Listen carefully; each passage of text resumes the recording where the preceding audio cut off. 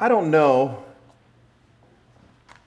how your New Year's resolutions typically go, but mine are terrible. Like, they're terrible. My diets, my exercise plans, my personal goals are usually shot by February, if not even sooner than that.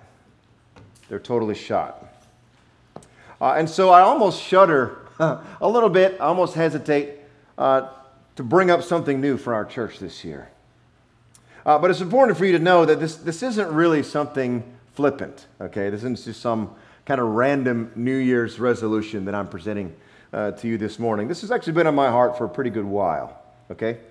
And so for me personally, and for our church as a whole, here's what I'd like for you to present to us in this new year. I would like for us to pray more and pray better. Pray more and pray better. That's for me personally, and that's for us as a church. And so one thing we're going to immediately add to our services is at the very end of each service, we normally give Mark 16:15. We all stand together and say Mark 16:15. After that, myself and one of the elders, or maybe a couple more folks, will come up front, and anybody who needs prayer, we want you to come forward. Okay, that's going to be part of our services moving forward from now on. Okay, so as soon as the service is over, you're free to kind of move about, do whatever you want like you did before, but we will have an opportunity up here at the front for anybody who needs prayer to come forward. Okay, and so I think that's something that Christ would like for us to do. I think if you read the life of Christ in the Gospels, he's a pretty big fan of prayer. Pretty big fan. And you know what? If we're going to pray better, if we're going to pray more, if we're going to pray well, I don't think there's anyone better to teach us than Jesus. And so I kind of decided this week we're going to do a short sermon series to start this new year on prayer. And we're going to let Jesus himself teach us how to pray. And so today, if you have your Bible, you can turn to Matthew chapter 6, and we're going to look at verses 5 through 13. Matthew 6, 5 through 13. If you don't have your Bible with you, it's okay. The verses will be on the screen behind me. Matthew 6, and we're going to look at verses 5 through 13. And this is Jesus himself teaching us. Here's what he has to say. Verse 5. And when you pray, do not be like the hypocrites, for they love to pray standing in the synagogues and on the street corners to be seen by others. Truly, I tell you, they have received their reward in full. But when you pray, go into your room, close the door, and pray to your Father, who is unseen. Then your Father, who sees what is done in secret, will reward you. And when you pray, do not keep on babbling like pagans, for they think they will be heard because of their many words. Do not be like them, for your Father knows what you need before you ask him. This, then, is how you should pray. Our Father in heaven, hallowed be your name. Your kingdom come, your will be done, on earth as it is in heaven. Give us today our daily bread, and forgive us our debts as we also have forgiven our debtors. And lead us not into temptation, but deliver us from the evil one. This is God's word. Okay, so let's start off with two questions. Two questions. You can just answer silently to yourself. Two questions. Number one, do you believe in prayer? Or do you even believe in this? Okay, number one, do you believe in prayer? Number two, if you do believe in prayer, how's your prayer life? How's your prayer life going?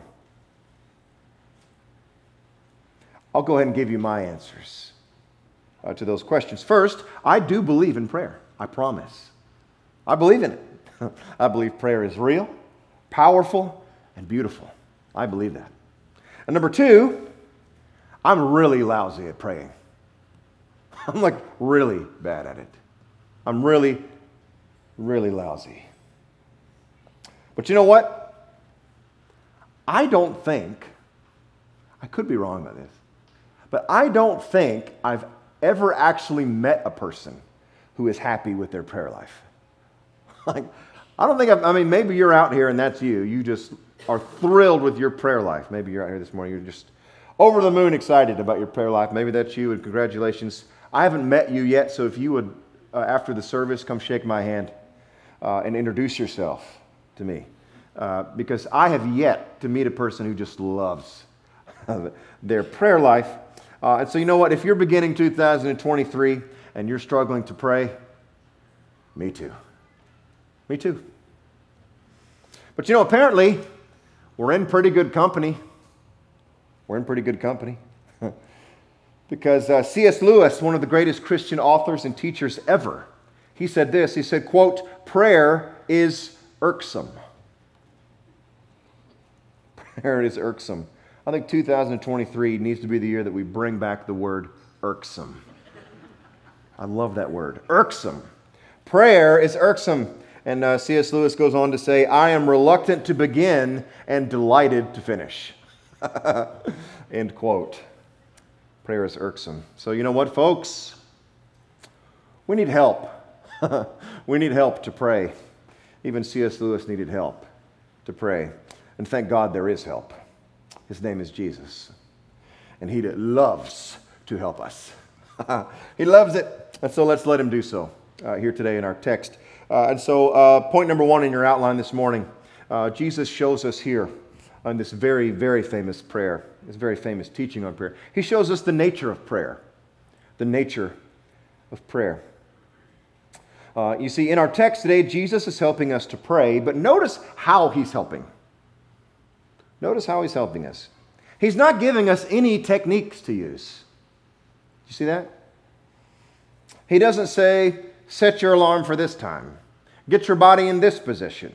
Put this kind of music in the background. Light this kind of scented candle. He doesn't say any of that.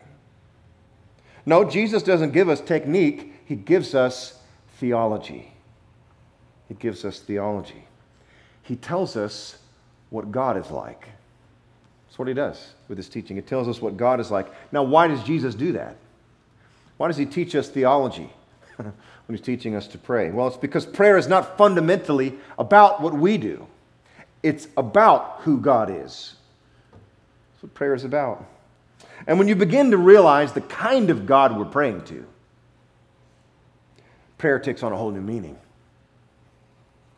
And Jesus makes it very, very clear in this teaching what kind of God we have, what kind of God we're praying to here in verse 9. Here in verse 9. He says this in verse 9. He says, "This then is how you should pray. Our boss in heaven." Wait, no. "Our genie in a bottle in heaven." Wait, no. "Our terrifying judge in heaven." No. "Our demanding taskmaster in heaven." No. Put the verse on the screen. What does he say? Our Father in heaven. In fact, Jesus uses the word Father 6 times here in this very short teaching. 6 times He uses the word Father. Now, why does He emphasize the word Father here? Because who we think God is going to determine how we approach Him. Right? I mean, that's just common sense. Who we think this God is determines how we are going to approach Him. If we think God is a genie in a bottle, then prayer is simply mechanical. You know, it's just about rubbing the lamp in a certain way to get the genie to pop out and to get our wishes granted. Or, you know, if we think God is some kind of cosmic cop, busy writing sin tickets all day, well, you know, then prayer simply becomes an attempt to stay on His good side. You know how you are when the police pull you over. You know, you compliment the way he's dressed, his shave. You know, you just try to stay on His good side and try to Try to convince him, just kind of let you slide this time. That's what basically prayer becomes if he's just a cosmic cop. You're trying to convince him to tear the ticket up. Just give you a warning. Just a warning. Or if we think God is ultimately a big guy with a big stick in the sky, then prayer becomes an attempt to beg him for mercy. Just try our best not to offend him, not to make him angrier at us than he already is. That's what prayer is. But what if God is not a genie in a bottle? What if he's not a cosmic cop or a big guy with a stick in the sky? What if he's a loving Father, compassionate and kind and merciful? Well, then that changes everything. That changes the way that we approach him, doesn't it? Prayer goes from being a chore to something that means security, intimacy, access, and rest. There's a famous picture of President John F. Kennedy that I'd like to show you now. Go ahead and put it on the screen. You've probably seen this picture before. Everybody see it?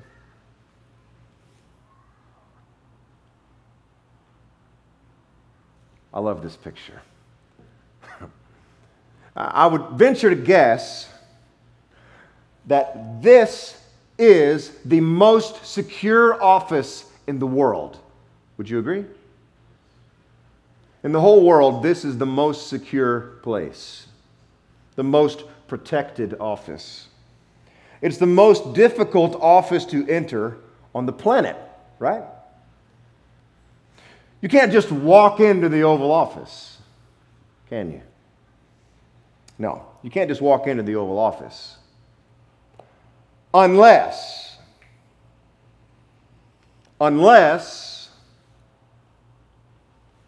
you're John F. Kennedy Jr. Unless you're the child of the president. Well, then you can just come on in. Then you get to play with your toys under the most secure desk in the world. And Jesus is showing us in Matthew chapter 6 that this picture is what prayer is. You're looking at it. This is what prayer is. It's free access to the most secure place in the universe, the throne room of your heavenly Father. There is no safer place to be. There is no better place to be. There's no condemnation here. There's no fear here. There are no expectations here. This is pure freedom and security. And my friend, you have free access to it anytime you want it. Anytime you want it, you have free access to your Father who loves you more than you'll ever fathom. And you say, but preacher, I've really blown it this week. I'm up to my eyeballs in sin. Well, first off, join the club. Second of all, do you think John Jr. was only allowed in the Oval Office when he'd been a good boy that week? Do you think his father was only happy to see him when he'd done all his chores? No. You see, it didn't matter what kind of week John Jr. had. If he wanted in the Oval Office, all he had to do was high-five the Secret Service agents at the door and walk on in. Daddy's busy? No problem. Bring your toys under the desk. It's fine. Just high-five the Secret Service agents and come on in. Why? Because the man in charge is Daddy. Daddy's in charge. And Daddy always wants you with him. He's always happy to see you. It doesn't matter what kind of week you had. It doesn't matter what kind of month you had. It doesn't matter what kind of year you had. It doesn't matter what kind of life you've had. Daddy's always happy to see you. Always. Why do you think Jesus spent so much time in prayer? Why do you think so? Because there's no better place to be. This is the most free, secure, comforting place in the universe. Jesus just wanted to be with Daddy. Because Daddy loves him. And Daddy always wants to see him. And at his Daddy's feet, he always found security and joy and freedom and rest. And you know what? This eternal, loving relationship between the Son and the Father has now been opened up to you. It's been opened up to you and me.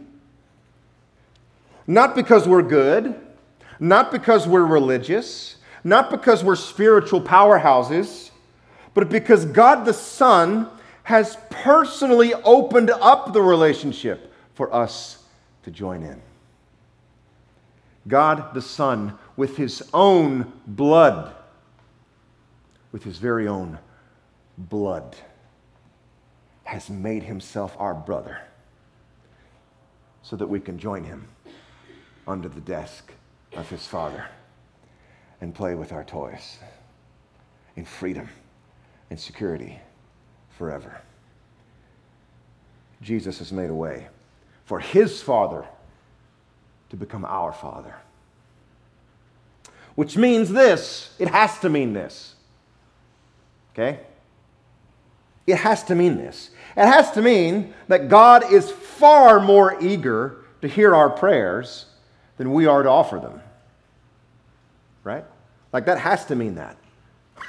If Jesus shed his blood to bring us in, then that's kind of what this has to mean. He wants to hear our prayers. He wants us at his feet more than we want to be there. It has to mean that. You see, we don't have to break the ice with God. We don't have to just kind of bashfully stand in the corner hoping that the Father calls us forward. We don't have to try and warm him up to us. We don't have to try and create some kind of rapport with him. No. That beautiful, warm rapport has existed for all eternity between the Father and the Son, and we're just invited to join in. The warmth is already there. The acceptance is already there. It's been there for eternity. There's no building of rapport here. There's no requirements. There's no expectations. Just come on in. Just come in. Just I'll bring my toys, you bring yours, and let's go. Let's just come on in and play. There's freedom here. There's security here. There's rest here. Just come on in. As one writer puts it, the party's already begun. Just come on in. Just come on in. The party's already begun. Don't you see? The God we pray to loves our presence. He loves it. He's not too busy for us.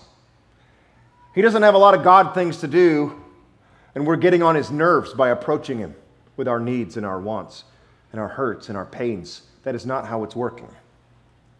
He loves to have us at his feet. He loves it.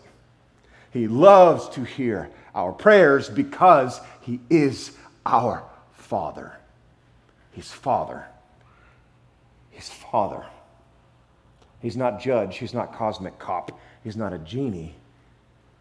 He's Daddy. He's Daddy. That's number one. Number two in your outline, Jesus shows us the shape of prayer. The shape of prayer. Now, what I think is really neat here, I mean, this is neat, is Jesus shows us exactly how to pray. He shows us exactly how to pray. He doesn't offer a suggestion. He doesn't say, well, you could kind of be like this, or kind of maybe sometimes it could be like that. No, he just says, pray like this. And then just lays it out here for us. This is amazing. He says, here, do it like this. And two things to me kind of leap off the page as we look at the shape of Jesus' prayer, okay? So number one, the first thing that jumps off the page to me is that Jesus shows me that I'm never on my own. Like ever. I'm never by myself. Look at verse 6. He says, but when you pray, go into your room, close the door, and pray to your Father who is unseen. Then your Father who sees what is done in secret will reward you. So even when I'm behind closed doors, no one else is around. Not my children, not my friends, not my wife. Nobody's there, nobody's around. I'm not alone. My Father is there. My Father is with me. This is incredible. It's incredible. And Jesus says this is how we should pray. Prayer is private and prayer is intimate. It's just between you and your Father. And yet, Jesus says this. He says, go in your room, shut the door, and pray, our Father. Now that's odd, isn't it? I mean, if it's just between me and God, why wouldn't I start my prayer by saying, my Father? Right? Here's why we don't start our prayer that way. It's because even in our private prayers have a corporate dimension to them. You see, you were not saved to be a Lone Ranger Christian. The nanosecond you were saved, you were brought into a family. Okay? That's just how it worked. You were brought immediately in to the family. And so even when I'm alone in my room with the door shut and locked and I'm in prayer, I'm still conscious of the fact that I'm not running this race by myself. So not only is the Father always with me, my brothers and sisters in Christ are always with me.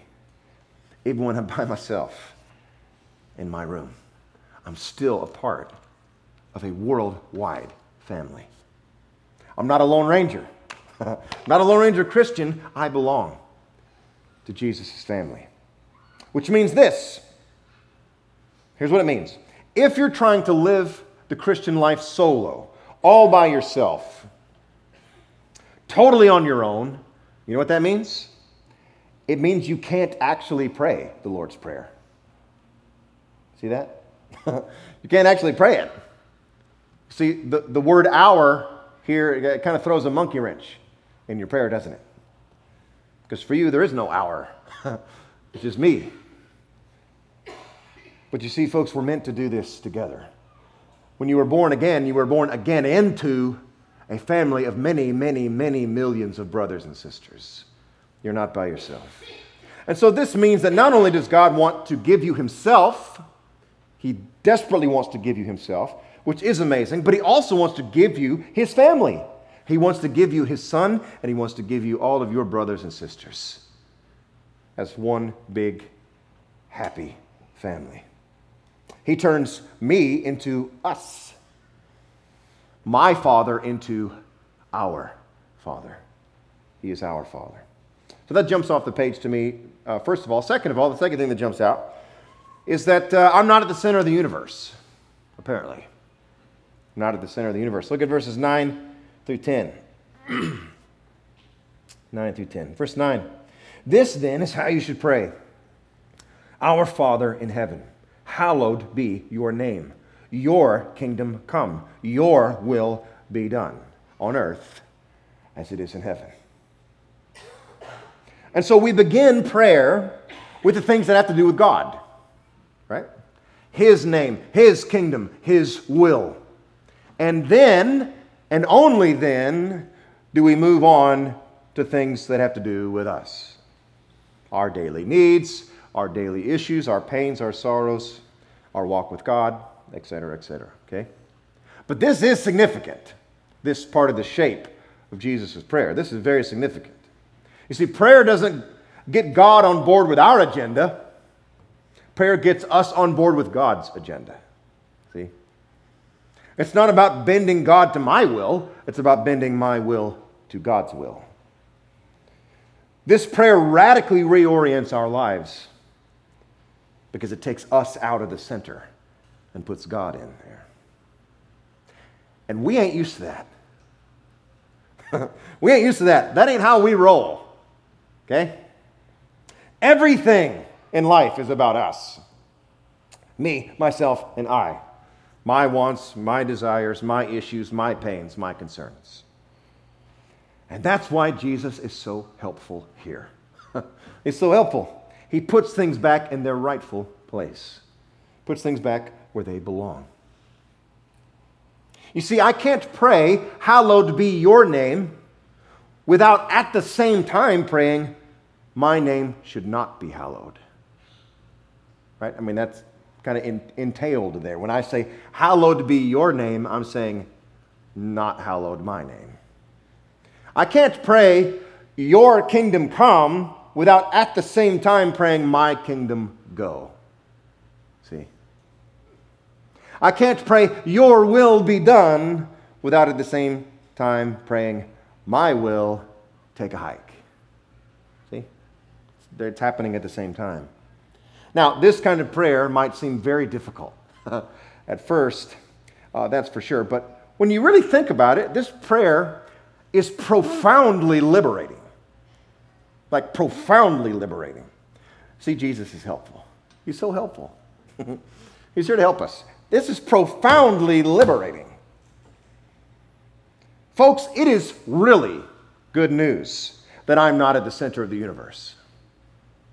My wife knows that. You guys don't understand that as well as she does. It's really good news that I'm not in control. Okay? It's good news for me. It's good news for her. It's good news for all of you. The universe would have crashed and burned long ago if I was at the center of it. See, this is good news. It's really good news that Jesus' kingdom is coming and my kingdom is going. That's really good news. It's really good news that His will is being done and my will is not being done. That's really good news. You see, truth be told, all of these things are far too heavy. They're far too burdensome for us to carry anyway. But boy, do we try. We try so hard to be the center of the universe. We place all of these burdens on our own shoulders to carry the weight of our lives, to carry the weight of our children, to carry the weight of our spouses, the weight of our jobs. We just pile all this onto ourselves. We make ourselves the center of our kingdoms, the center of our lives. We struggle and we fight every day for our desires, our wills, and for our little kingdoms to succeed, to prevail. They are way too heavy for us, but we think we have no choice. We think we have to carry. Somebody's got to carry these burdens. The burdens of my kids, the burdens of my husband, my wife. I mean, I might as well carry them. And Jesus says, no. No, you don't. No, you don't.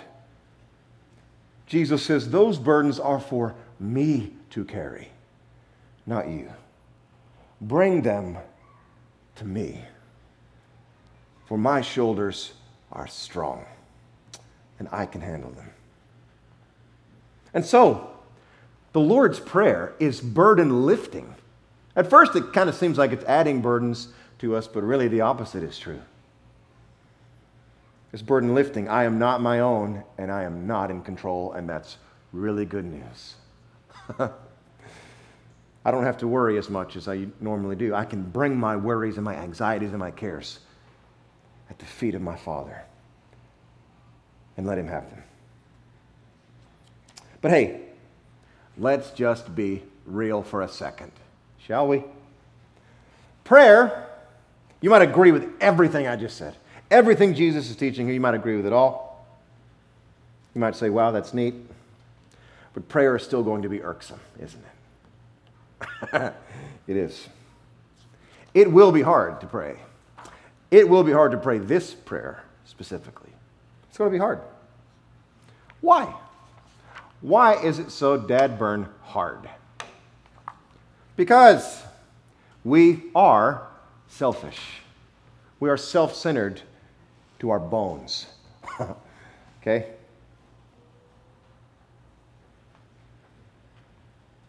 Me the most. And prayer, the way Jesus is defining it here, is the opposite of selfish. Okay? It's the opposite. And even if we do pray, what we really want to be praying about is our needs, our desires, our issues, our pains. And so the beginning of Jesus' prayer here, praying for God's name to be hallowed, for God's kingdom to come, for God's will to be done, well, that kind of feels like the vegetables we're forced to eat before we get to the ice cream. Just kind of slog through that part, you know, God's name be hallowed, God's kingdom come. Blah, blah, blah. Okay, now let me hit you, God, with what I'm really here for.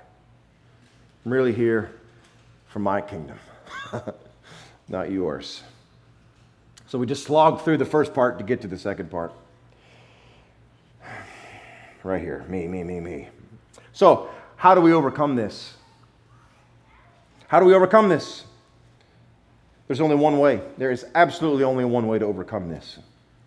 We must not only examine the Lord's Prayer, but the person teaching us the Lord's Prayer. We must examine who it is giving us this teaching. Which brings us to our last point. We'll close with this. The person of prayer. The person of prayer. God-centered prayers will be very hard for us unless the God we're praying to is unfathomably good.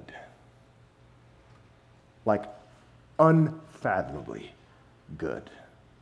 Prayer is going to be really hard for us unless we're convinced of that.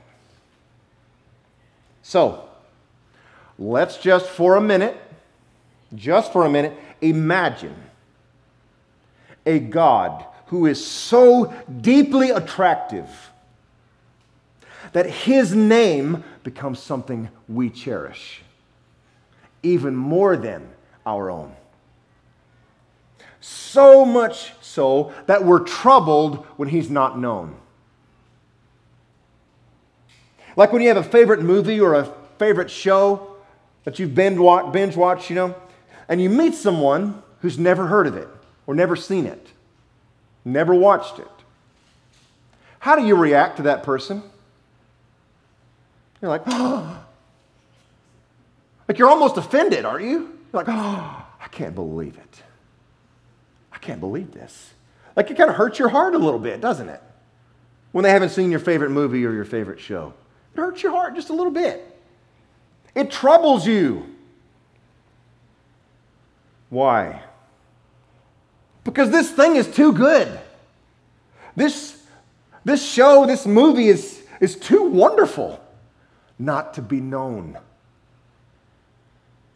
Well, imagine a God so compelling, so attractive, so beautiful, so wonderful that it bothers you when He's not known.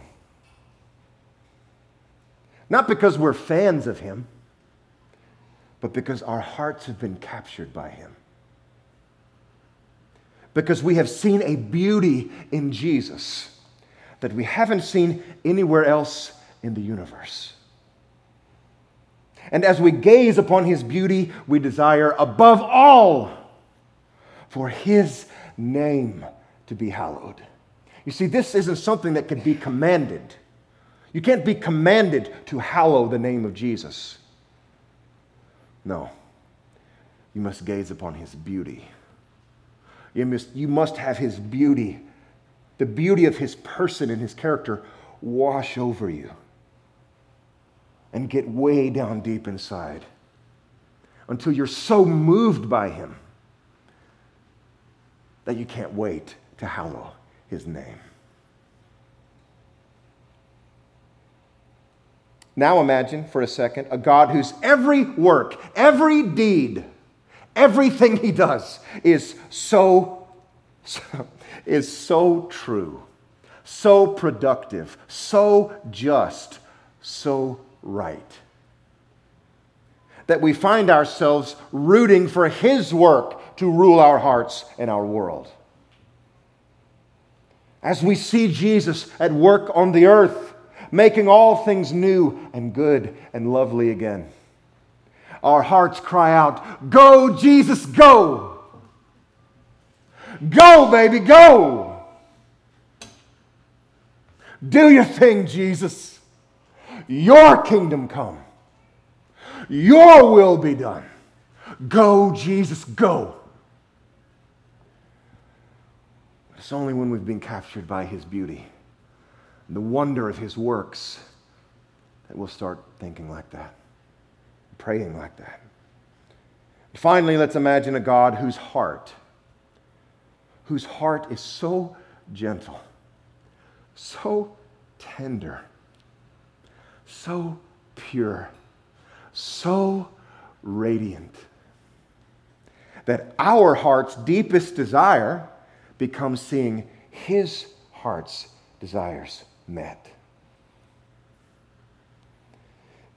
And as we look at Jesus, we see one whose heart we can trust so fully, so completely, that whatever his will is, we know it's going to be way better than ours. Even if his will appears at times to be painful or terrifying,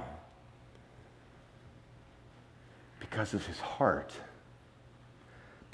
heart, we are confident that his will is for our good, because of his heart.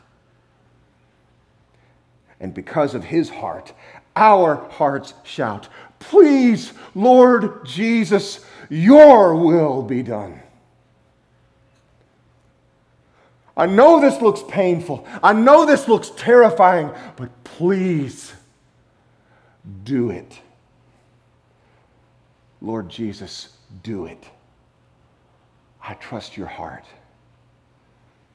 And I know that this is for my good. And this, folks, is what Jesus is inviting us into with prayer. That's what he's inviting us into. He's inviting us in to his Oval Office. He's inviting us in to his throne room so that we can know him. This isn't transactional. He's not a genie in a bottle. He's Father. He's inviting us in so that we can know him, so that we can love him, and so that we can be loved by him, so that we can know his heart and see that it is good. It is really good. The party has already begun. He just wants us to come on in so that we can play with our toys at his feet without a care in the world. Without a care in the world. Because at his feet we have found ultimate freedom, security, and rest. We found it all in him. Let's pray together.